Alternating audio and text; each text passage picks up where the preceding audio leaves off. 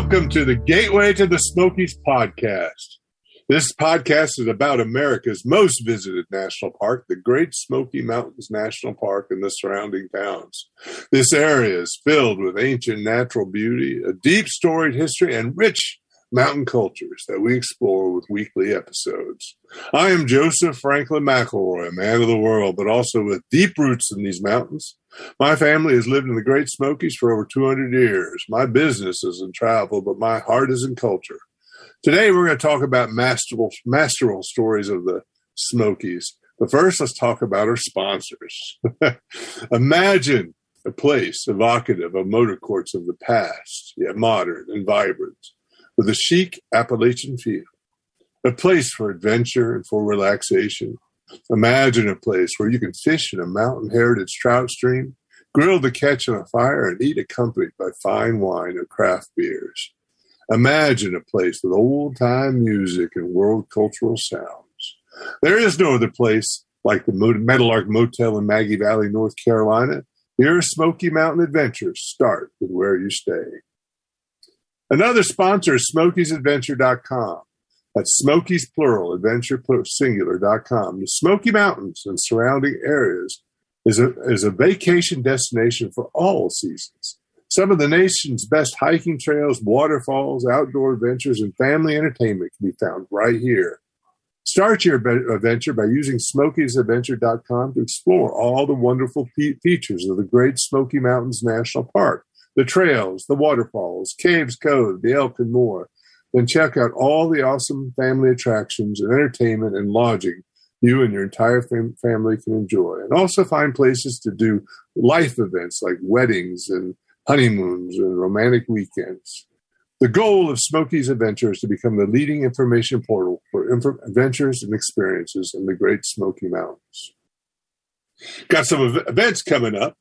By the way, this is my first podcast now as a resident again of North Carolina. My family, I just moved to Asheville, North Carolina, so we're at the Gateway of the Smokies.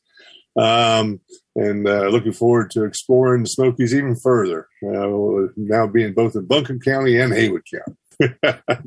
So there's some events coming up. Is this coming weekend, June 11th, there's going to be a pottery seminar with Corey Plott.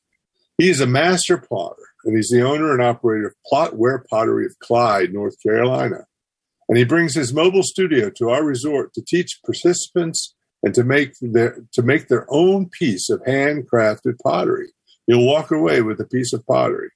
He will also be selling some of his award-winning elegant and durable utilitarian decor at the event. This weekend, I just saw some wonderful wine decanters he made that were just fabulous. But you will get hands-on experience with a master craftsman, and then you'll make your own pottery. The class is limited to 20 participants, and it's $65 for each non-guest and 20 and 25 for motel guests and Heritage Club members. And then afterwards, there'll be a free barbecue dinner and music with Mike Ogletree. Book your slot now. Call 828-926-1717. On June 18th, the following weekend, there's going to be part 4 of the Heritage Book Series with Bob Plott, and it's free for guests and members. And so please join us for yet another informative, entertaining, and fun afternoon of history, food, and music. With award-winning Meadowlark Smoky Mountain Heritage Center General Manager Bob Plott, and he discussed his 4th book, Colorful Characters of the Great Smoky Mountains, and weaves the lively stories of vibrant and intriguing characters such as the Cherokees chiefs Yanaguska, Okanastada, Dragon Canoe, and their allies such as John Watts, along with their combatants Robert Rogers, Quentin Kennedy, Keg Hagler, the Stockbridge Mohicans, Francis Marion, and others, and other modern-day icons such as Von Plott, Charles Miller, and Earl Landing. It'll be followed by a book signing and a delicious barbecue dinner as well, and accompanying with acoustic music by Mike Ogletree and friends. This event is free to motel guests at the Meadowlark Motel and Heritage Club members, and there's a admission charge for $10 for people that are not staying here. And then August 6th is the launch of the Cherokee Heritage Series with Davey Arch. Please join us in spending an intimate and enchanting afternoon with a true Appalachian treasure, Davy Arch. Davy is a world-class Cherokee tribal historian and award-winning craftsman of traditional Cherokee crafts, specifically masks and baskets, and he's a beloved spokesman for the Eastern Band of the Cherokee tribe. The event will be followed by the barbecue dinner and music with Mike Ogletree. The admission is $20 per person. For all these events, call 828-926-1717 to reserve your seat now. Today, we have a great guest who knows a lot about Cherokee culture and stories in these mountains. Her name is Annette Sanook Clapsaddle. And she is a renowned author, writer, and educator, and is a graduate of Yale University and William and Mary, as well as an enrolled member of the Eastern Band of the Cherokee tribe. Her award-winning debut novel, Even As We Breathe, was the first novel published by a member of the Eastern Band of the Cherokee tribe and was named one of the best books of 2020 by the NPR. Annette resides with her family in Qualla, North Carolina, which is in the Cherokee Reservation, and is an avid mountain biker, as well as a staunch advocate for equal rights, education, and Cherokee history. Hello, Annette. How are you doing? I'm great. Happy to be here with you. Well, thank you for. It's quite an honor to have you join us today. You have an interesting history and an impressive resume, and all of a sudden you're getting all sorts of awards for your writing. So that's pretty spectacular. But I wanted to start first with your background. You were born and raised in the Smokies, right? That's right. Lived here all my life except for undergraduate and graduate school. Cool. And you've been a member of the Eastern Band of the Cherokee tribe for that your whole life too, right? Yeah, born into it. Born into it. But you have some history there. Your grandfather, Osley Sanook, was the chief of the tribe, right? Yeah, his name's Osley Bird Sanook, and he was a two-term chief in the 50s and into the early 60s. There was a span where he was not chief, but 2 terms. Cool. Well, he was quite an interesting character in his own right. He was an esteemed tribal chief, but he was a former Marine, and he started a thriving tourist business in 1956 that is still operational today. What was that business? Do you remember? Yeah. Well, it's Chief Sanook's trading post, and so the land where that is also contiguous with kind of family land that is home to Sanook's village. So there's several shops there that kind of grew out of Chief Sanook's trading post, including Sanook's Milling Shop that my dad built. Cool. Well, it sounds like you could write about a book about him. You got any plans for that? I think we're going to talk later about my first novel, and that'll cover it. Well, Bob Plott, who I mentioned earlier, is the general manager here at the Meadowlark Heritage Center, said his relatives knew him and hunted with him often and spoke glowingly of him. Did you know him as a child, and how did he influence you any in your growth? Unfortunately, I didn't. He died fairly young from complications to diabetes. So he passed away in 1965 at the age of 59. I was born in 81. So even my dad was fairly young when my grandfather passed away. But Osley was, in addition to being a 2-term chief and a businessman, he was the heavyweight wrestling champion of the world at one time. So he traveled the wrestling circuit as well. So he is incredibly fascinating. That's where I remember the name from. Okay. Yeah. And I've heard, like I'm sure Bob would say, that everybody has a story about him, whether it's true or not. Well, wasn't there a bear museum there that had stuff of him as well? Didn't he at one point wrestle a bear? Yes, and that's that same area. Yep. Mm-hmm. He wrestled a bear. I mean, I'm sure it was for show. He did wrestle a bear. In this neighborhood in North Asheville where we moved in, we'd get lots of bears. I've already had 2 black bears in my backyard. Don't recommend wrestling them, though. Don't do it. No. Well, I'm not planning on it, but I will. I will say loud noises to them. So your mother, your mother, who was his daughter, was a teacher, which you are as well, right? Well, so yes and no. So my mother is not his daughter. My dad was his son. Oh, I saw it. Okay. Yeah, no, that's okay. But my mom was a teacher for several years, kind of as my dad was building his business and getting started. And then my mom went to help full time with the family business in Snooks Village. But she taught reading, and this was before I was born, and didn't really kind of click in with me that you can be a teacher and not be in a classroom. And so I think that she did in a lot of ways still influence me, even though I didn't grow up knowing her as a classroom teacher. Cool. And so you guys, did you work in the family businesses as well?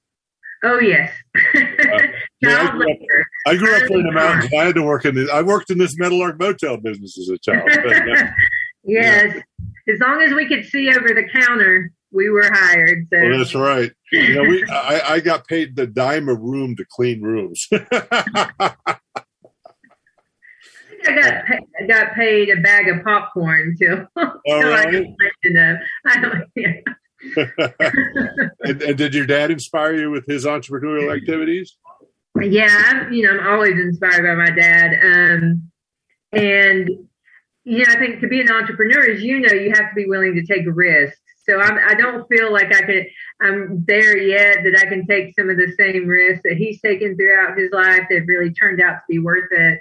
But there's a creativity to it that I have appreciated, and I think I have picked up a little bit, at least, of that from him. I'm kind of laughing to myself because my dad lives above me, lives in the house up the hill, and my son and I were just helping him move a major piece of equipment in a really precarious way, and that kind of there's something about small business owners that want to do it themselves for the cheapest route possible.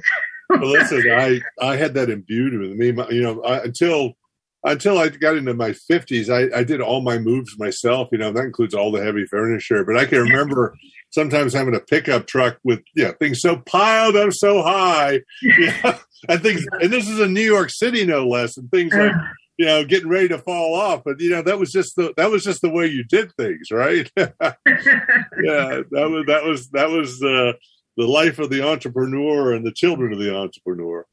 Well, we have to go and take a break now. That seemed very quick, but we're having a good conversation here. So when we come back, we'll start talking about a little bit more about your background and then get into your books. Sounds great.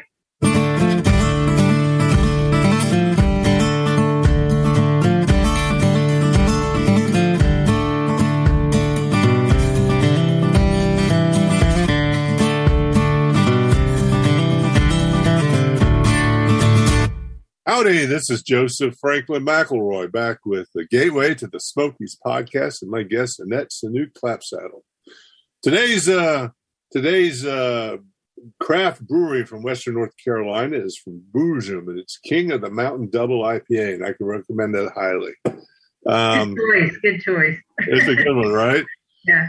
So, Annette, you had this great family and tribal support system, and you became an honor student. And then off you go to Yale University to get your bachelor's degree, right? Mm-hmm. Were you one of the first students from Smokies or Cherokee to get an Ivy League education? There were a few before me that had Ivy League educations. I know that there was a gentleman who had graduated from Dartmouth. There's a tribal member. And then a couple that I think had gotten graduate degrees, maybe one undergraduate from Harvard. I believe, don't hold me to it, but I believe I was the first Eastern Band undergraduate at Yale. But I'm so happy to say that several have followed after me. So, and in fact, I just sent off one of my seniors this year. She'll be going to Yale in the fall. Fabulous. That's great. That's always good. Dispel that hillbilly stereotype. I got to do a little bit of myself. I got to leave here and went through the school system here in Haywood County and got to go to Duke. So, yeah. So, but it can be done in this remote wilderness, so to speak. Yes. And then you got your master's degree at William and Mary. And you probably could have gotten a great job in any major city in the world, but you chose to come back home to the Smokies. Why? Yeah, I did think for a short time about, public policy in DC or something like that. But I always tell people that, so many people work their whole lives so they can retire to this area. Why don't I just start, from the beginning? There's no point in wasting time. It is beautiful. And certainly I have many family connections here. My husband is also from this area as well. He's from Swain County. So just had so many roots here. And I did, I've traveled my whole life. So I don't feel like I was afraid to live anywhere else. But it's just such a beautiful place to be. I like the space of it. I want to raise my kids here. Yeah. Well, you did your work in business and things and public policy. You were the executive director of the Cherokee Preservation Foundation and the co-editor of the Journal of Cherokee Studies, but then you took your master's and your Ivy League degree and you became a teacher, was a teacher for 11 years at high school. That was an interesting choice. What made that choice happen? Yeah, I just completed my 12th year. There was a little bit of a break there while I was at the foundation. But I've known since I was little that I wanted to be a teacher. I'm not exactly sure why. But we had a garden out in front of our house, and there were these really big rocks, different places in the garden. So I made one of the biggest rock was the teacher's desk, and then there were student desk rocks in the garden as well. And so when my brother, who's 3 years older than me, went off to school to kindergarten, I was playing school in our garden. So there's been something about teaching since I was little that's interested me. But I've also been so blessed with incredible teachers throughout my life. I was a public school student, kindergarten through high school. Me too. Yeah. Yes. And just had phenomenal teachers. And I wanted to be like the English teachers I had, who always encouraged my creativity in writing. I saw a quote where you, in a magazine, where you said, "The best thing to do with the world-class education is to share it." Yes. So the director of the teacher prep program at Yale is responsible for that quote, because I stepped onto the campus of Yale in New Haven, Connecticut. And my mom is with me as we're visiting. And we were introduced to the director of the teacher prep program. And my mom, who is very practical, looked at him and said, "Why would she go to Yale to become a teacher?" And he said, "That's the best thing you can do with a world-class education." And my mom was like, "All right, good enough answer." There you go. Wow. So, but now you also started writing. And in fact, in 2012, you sort of had a little success at it. When did you first start writing? I've written my whole life. I had these great teachers, so I still have these books that we made in elementary school out of, cardboard and lined paper that we would tape together. And I think my first writing contest was either late middle school or early high school. I'm looking over. So my dad got me this great present. I'm looking at a framed check, and this is the first time I got paid for my writing, because it was the first time I won a writing contest. It happened to be poetry, which is not my thing. Yeah. But the date on the check is 1995. So freshman year, I guess, of high school is, I guess, if you're entering contests, you're getting a little serious about it. That's great. So you were actually very serious early on. Mm-hmm. That's pretty cool. And then you continue it. I mean, a lot of people have the romance of being a writer, but don't follow through. So that's nice. Now I understand. You've been writing on the side because you're a teacher, but you've been using your experiences, such as manuscripts, as submissions, finding agent, rejection notice, etc. You've been sharing those experiences with your students. Why are you doing that? Yeah, well, rejection's a great teacher, and I have plenty of it to share. Students. I think my goal as a teacher is to create empathy through literature, but also a sense of resilience in the writing process. So I try to balance those two lives while I was teaching and writing, and then I realized how much I was learning as a student of literature through my own process as a writer. So I, would talk to students about what does a query letter look like and what's important to share about a story, that I'm trying to pitch or whatnot, about the mistakes I would make. And how to overcome them. And they love that, their teacher is making mistakes like them. But also, there's really like two cohorts of students that went through the process of the novel. And it was so exciting to, I told them I would get an email from an agent. This is early on, that I had queried. And I would say, okay, guys, I have an email in my inbox. I haven't read it yet. Here we go. And I would read it to them. And it was you have their attention because they want to know, right? And so the class that got to witness the publication process, that was a very special time. And then they went through the editing process with me, with not everything, but to say, okay, do you see this?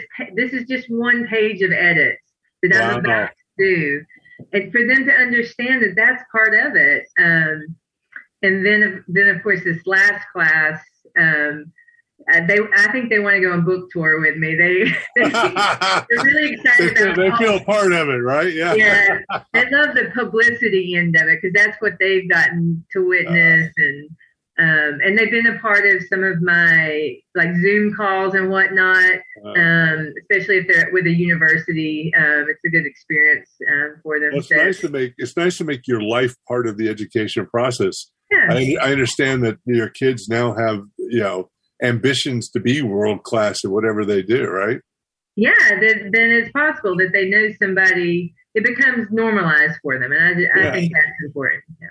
Normalizing education, normalizing success. I mean, that I talk about people follow the patterns of success, right? When they see patterns that are successful, they will naturally start replicating those, right? And it's important for children to see those. I think it's a wonderful thing to show them that process, firsthand. I tip my hat to you. That's great. I think so. So I mentioned before, I think in 2012, your first manuscript won an award, but was never published. Can you tell us what that was and why it didn't publish and that sort of thing? Yeah. So that the title of that was Going to Water, and it was a finalist for the Penn Bellwether Prize for Socially Engaged Fiction, and then won a couple of other awards. But it is the fictionalized story of my grandfather, Ostley Sanook, but I changed names and whatnot to protect the innocent. And the reason besides the fact that he's a fascinating character, as I mentioned earlier, I never really felt like I know the full truth of who he was. And so I decided to make up who I thought he would be, how he might react in these situations. So I use a lot of the facts from his life, but it is still fiction. I don't want to make my aunts and uncles mad at me. So, but it got close to publication a few times, and I was trying to find an agent who understood that voice of where I come from. That Eastern Band Cherokee is very different than other tribes, and I never really could quite connect with the right agent. So it's shelved for now. I think it'd make a wonderful movie or play or something like that. So, his life was, it's got all that adventure, wrestling and business and chief, and that'd be cool. Yeah. All right, so we have to take another break, and we'll get into your book. All right. All right, sounds great.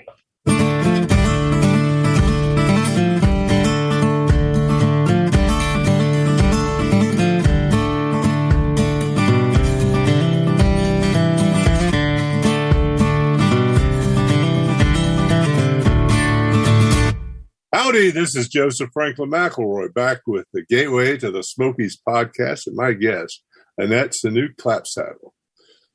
So Annette, you've also written for many national publications such as the Atlanta and Literature Hub, but your real breakthrough was your debut novel, Even As We Breathe, which came out in the middle of COVID in 2020.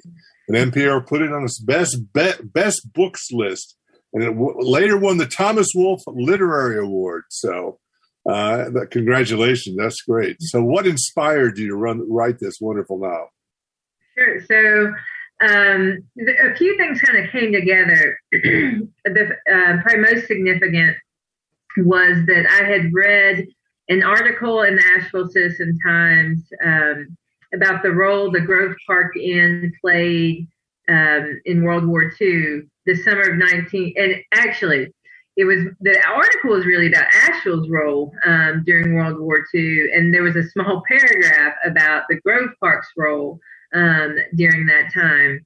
And so, it said that the Grove Park held access diplomats and foreign nationals as prisoners of war the summer of 1942. And as you mentioned earlier, I've lived here my entire life, and I have never heard that history. I never heard it either, yeah. And a lot of the people who, a lot of the local historians that I would ask, or my husband is a former history teacher, they were also not familiar with that history. So that's enough of a mystery for me to dig into a little bit more. And so I had also given myself a writing prompt. This is after the first novel I couldn't get published, and I just was going to start something new.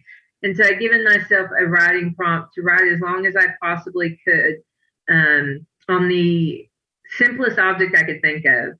And for some reason, I chose a clean bone. And I wrote for a very long time in a very tiny room in the Jackson County Library in Sylva, North Carolina. And out of that piece and really thinking about, what we leave behind, and how we are judged on earth, and how those things are often counterintuitive, right? I decided that I wanted to see what would happen if I took a member of a sovereign nation. So County Sequoyah is the protagonist who leaves Cherokee to go work at the Grove Park Inn. And for guests that don't know, the Grove Park is a very high class resort. So presidents stay there, the Fitzgeralds stay there, so County goes to work there in a very different social environment, but it's also during wartime. So this question of citizenship and belonging in place all becomes really relevant. So it was really a setting-driven novel, which seems odd to me to write, but it made a lot of sense to really kind of turn up the heat on the time period and place. That doesn't strike me as odd about you. I mean, you love the settings of the mountains. You came back to live in it. I think settings is actually something that is important to you. Yeah, absolutely. I'm daily inspired by where I live and the people of this place and our interactions with this place. So I think prior to that, I always thought, well, novels are either like plot driven or they're character driven. But this setting really kind of exploded into the narrative. So, and it takes place in 1942, and it's interesting. You deal with a love story, a coming age story. I've just started the novel. I just moved to Asheville, but we moved near to the Grove Park Inn, right? Yeah. And Bob was telling me about you, and I got the book, and I've started writing, but I haven't had a lot of time to finish it, so I don't know all of it. But Bob says it's a masterpiece. All right, so about some well-known history of Western North Carolina, and I believe him. He's very good at that sort of thing. But it's interesting already that I'm seeing is you're also dealing with issues of citizenship, identity, and racism. All the concepts that we're debating and dealing with today. Was that purposeful, or came about just from the characters and the setting? I think in some ways it was purposeful. From that earliest writing exercise, thinking about the bone reminded me of when I worked in our chief's office at one time after graduate school. As a writer, I was lucky enough to have the office right next door to a political figure, right? So it's like golden because I can hear through the wall. But I remember one day he had another local politician, a non-tribal politician, come in, and they were discussing this expansion of an airport runway that would unearth Cherokee burial sites. And I remember they were obviously at odds about what would happen. And the chief explained to him that it is the same as going up to the graveyard and digging up that man's grandmother. And I'd never heard it explained so simply as that, right? That we oftentimes people think as Native American bones as artifacts, as opposed to the human remains that we consider family members. So I think early on I was thinking about the political and racial and implications of this story, but I joked that I didn't really consider that I was writing historical fiction until I was working on the marketing packet for my publisher.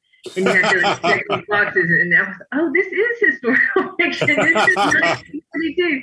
But it does feel so relevant to me. So many of the issues, unfortunately, are still relevant today. And I wanted to use it as a lens to look at those issues that are in the news today.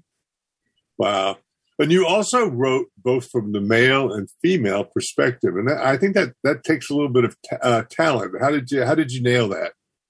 Well, I often get asked about writing from a young male perspective, and then I remind people that I've taught high school for a dozen years. And I'm surrounded by it, and I have an older brother, and I grew up with male cousins. I have 2 boys that I'm raising.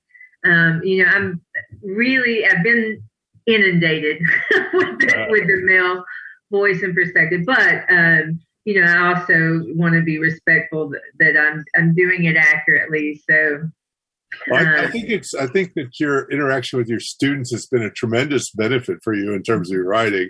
And I've seen some of the you reference things. I love the story of your student who was on a Zoom call with some New Yorkers and referenced his preference pronoun is y'all. That is one of my favorite stories. I mean, we were a very rural, small school in Plain County, North Carolina, in the mountains, and we're paired with Fieldston in New York City, which some of your listeners may be familiar with, private school. And, the New York kids were like automated that they gave their pronouns. And our students, and this was a few years ago too, so our students were taken aback when that question came up on this Zoom call. And he's the sweetest kid. He just said, my pronouns, y'all. Hey, it's as good as any, right? How y'all doing? Wow. Yeah, well, that's great. So I think that says a lot about you as a great writer and as a teacher, that your students are that are really involved and really able to. You've really educated them to deal with the society, and and they've helped you bring that into your writing. So congratulations. I think that is the definition of a success, I think. So life is going great for you, and you've been a great teacher for over a decade, living your dream in the Smokies with your husband, Evan, who is also a teacher, and your sons, and your debut is a huge success. This year, you sort of turned things upside down. Didn't you decide to retire from teaching and focus on writing and family and other projects? Yeah, my husband says I can't use the word retire. Okay. Not officially retired. No, I had it was a tough decision. I really do love teaching. I love my students. But the book came out in 2020, and since then it's been a full sprint just with publicity for the book, and then it's led to other writing opportunities, public speaking, teaching workshops, and I don't want, I guess it came down to a decision that I would I have to choose one or the other. I cannot keep up the pace of full-time teaching and pursuing writing, to get the next novel out as well. And if you are in education or anyone in education, that the last few years has been incredibly difficult. And for me, there was not an end in sight to that difficulty of being a public school teacher. It's just kind of getting harder and harder. And I don't like to be pessimistic about it because I want to encourage people. But I can't do it. I just couldn't do it anymore if I wanted to continue writing. And it is about time, but it's also just about like brain space and energy. To put toward it. It's a real shame that you have to be at the forefront of cultural wars in school. That's just not fair to public teachers. Yes, and that's what's happening. So yeah, and it's really a misplaced fear that somehow you're destroying our children. It's ridiculous. Yeah, I don't have time to do that. Even if I wanted to, I couldn't do it. Oh no. I mean, the bane of my existence, and people can throw darts at me and want it, but I hate homeschooling. I've met too many people that are like not even high school graduates who are homeschooling their kids. And I'm saying, homeschooling to be what? It's like, you're going to do more damage than any, trained teacher would do it. I'm sorry. I'm being a little political here. I don't generally do it, but this issue, since I got 3.5-year-old twins that got to go through, life here of schooling, I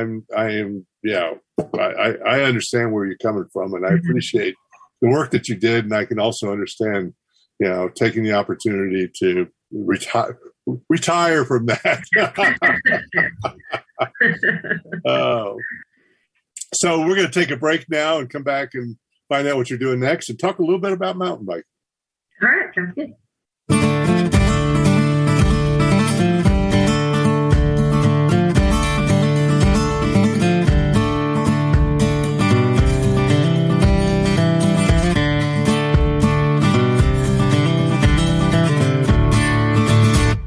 Howdy, this is Joseph Franklin McElroy, back with the Gateway to the Smokies podcast and my guest, Annette Saunooke-Clapsaddle. So, Annette, what's next for you as a writer? Are you working on a new book?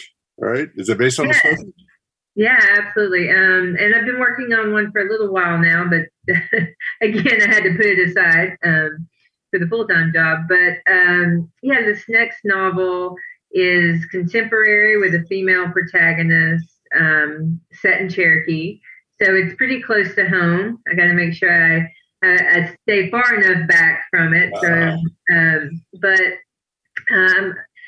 I am fairly early in the process, but it's it's inspired by some of our traditional stories. It's not a retelling of those stories, but I have mined those for the values that they instill in our culture, and I'm kind of overlaying it on a contemporary political landscape in Cherokee. I'll put it that way. So that's what I'm working on. Your first non-historical fiction. Yeah, yeah, exactly. Well, by the time I get through, it may be historical fiction. Okay, there you go.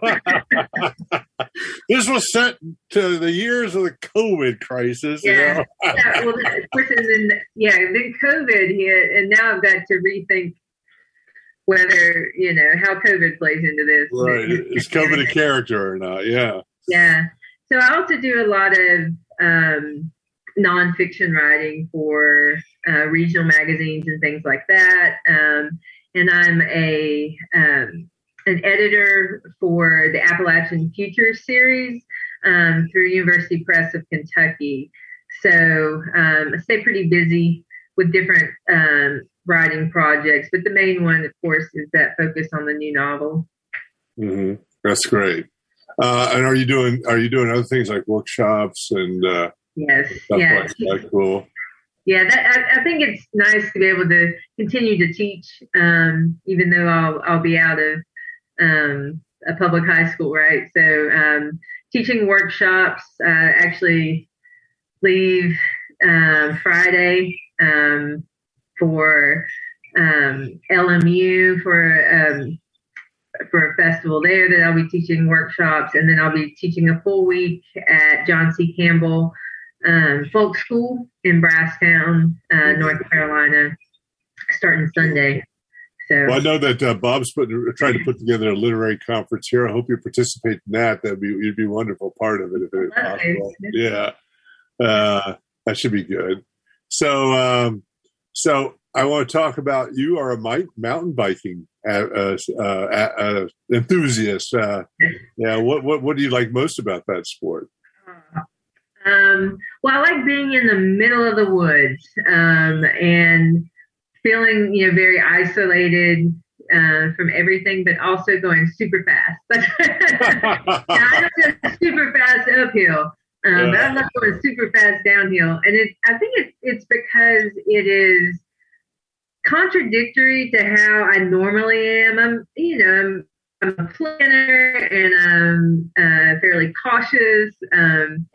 But this forces me out of that comfort zone. Wow. And I could talk for days about all the things I love about it. I just started riding about 5 years ago. Mm-hmm. And first and foremost, for my health. I'm a former athlete. I used to play basketball, but my knees can't take that anymore. Yeah. So I lost about 65 pounds when I started mountain biking. Wow! Congratulations! Wow. Well, I have a 3.5-year-old son named Henry that's challenging you to a race right now. Oh, I'm in, Henry. I raced one of my students this semester. It was on a road bike, and he was running.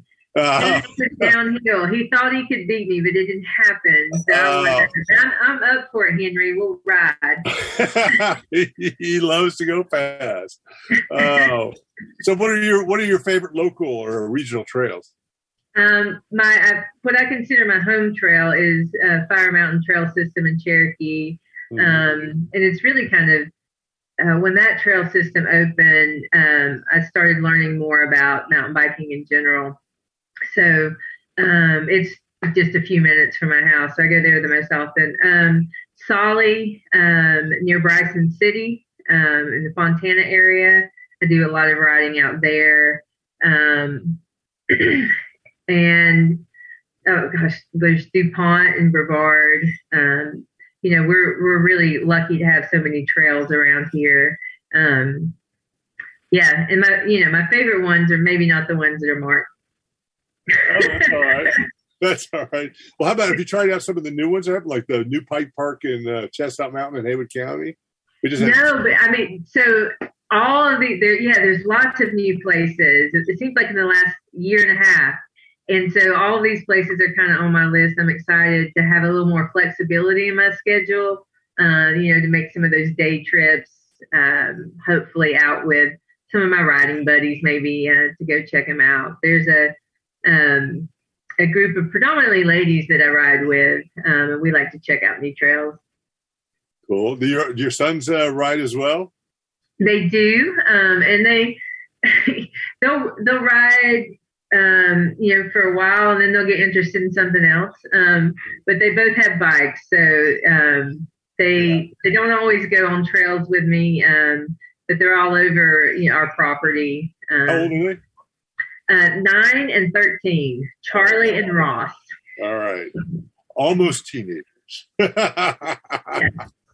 Oh, there you go. So, well, that's good. And is there one of the things I'd like to ask is a recommendation for a place to eat for people listening to the show if they're coming to your part of the country out in the Qualla boundary, the Cherokee Reservation.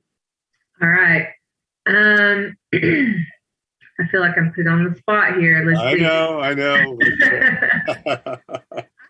don't know what this one just popped into my head, and we're not talking like gourmet food, but no, it's something I think the people enjoy. That's all. Yeah, Sassy Sunflower is like a sandwich shop. It's not like a sandwich shop. It is a sandwich shop near the entrance to the Great Smoky Mountains National Park in the Snook Village area. Sassy Sunflower is a great sandwich place. And then I have to say, if you want like the quintessential country buffet that has been around since the beginning of time, you have to go to Granny's Kitchen and get pie for dessert. You definitely have to get pie for dessert. Get a pie. You got to get a pie. Yeah. Cool. Well, fabulous. Well, now we're going to. You got any shout outs? You want to mention how people get in contact with you, find out more about your book, that sort of stuff? Sure. So I have a website. It's asanukclapsaddle.com. And luckily I have one of the most unusual names, so you can pretty easily find me on the Google search. But I'll be updating that website in the coming weeks. Speaking about students, that website was developed by a former student of mine, so I got to get to updating it with events going on. I'll be busy all summer with festivals and workshops and things like that. Cool. Also, I'm on Facebook and on Instagram, and I just use my own name. I don't do anything special. So Twitter also. So just Annette Sanuk Clapsaddle is pretty easy to find. Cool. Well, thank you so much for being on the show today. It's been a wonderful conversation. I'm going to look forward to finishing your book, especially since it's in the North Asheville area where I just moved to. So I find out a little bit about the history of that area. Yeah. Glad to meet you, and hopefully we'll continue having conversations and have you out here at conference at the Meadowlark, the Heritage. Yeah. I hope I'm able to join you. I'd love to do that. Oh, cool. So this podcast is Gateway to the Smokies. It's live streamed on Facebook.com/Gateway to the Smokies podcast, as well as on talkradio.nyc, which is a network of live podcasts.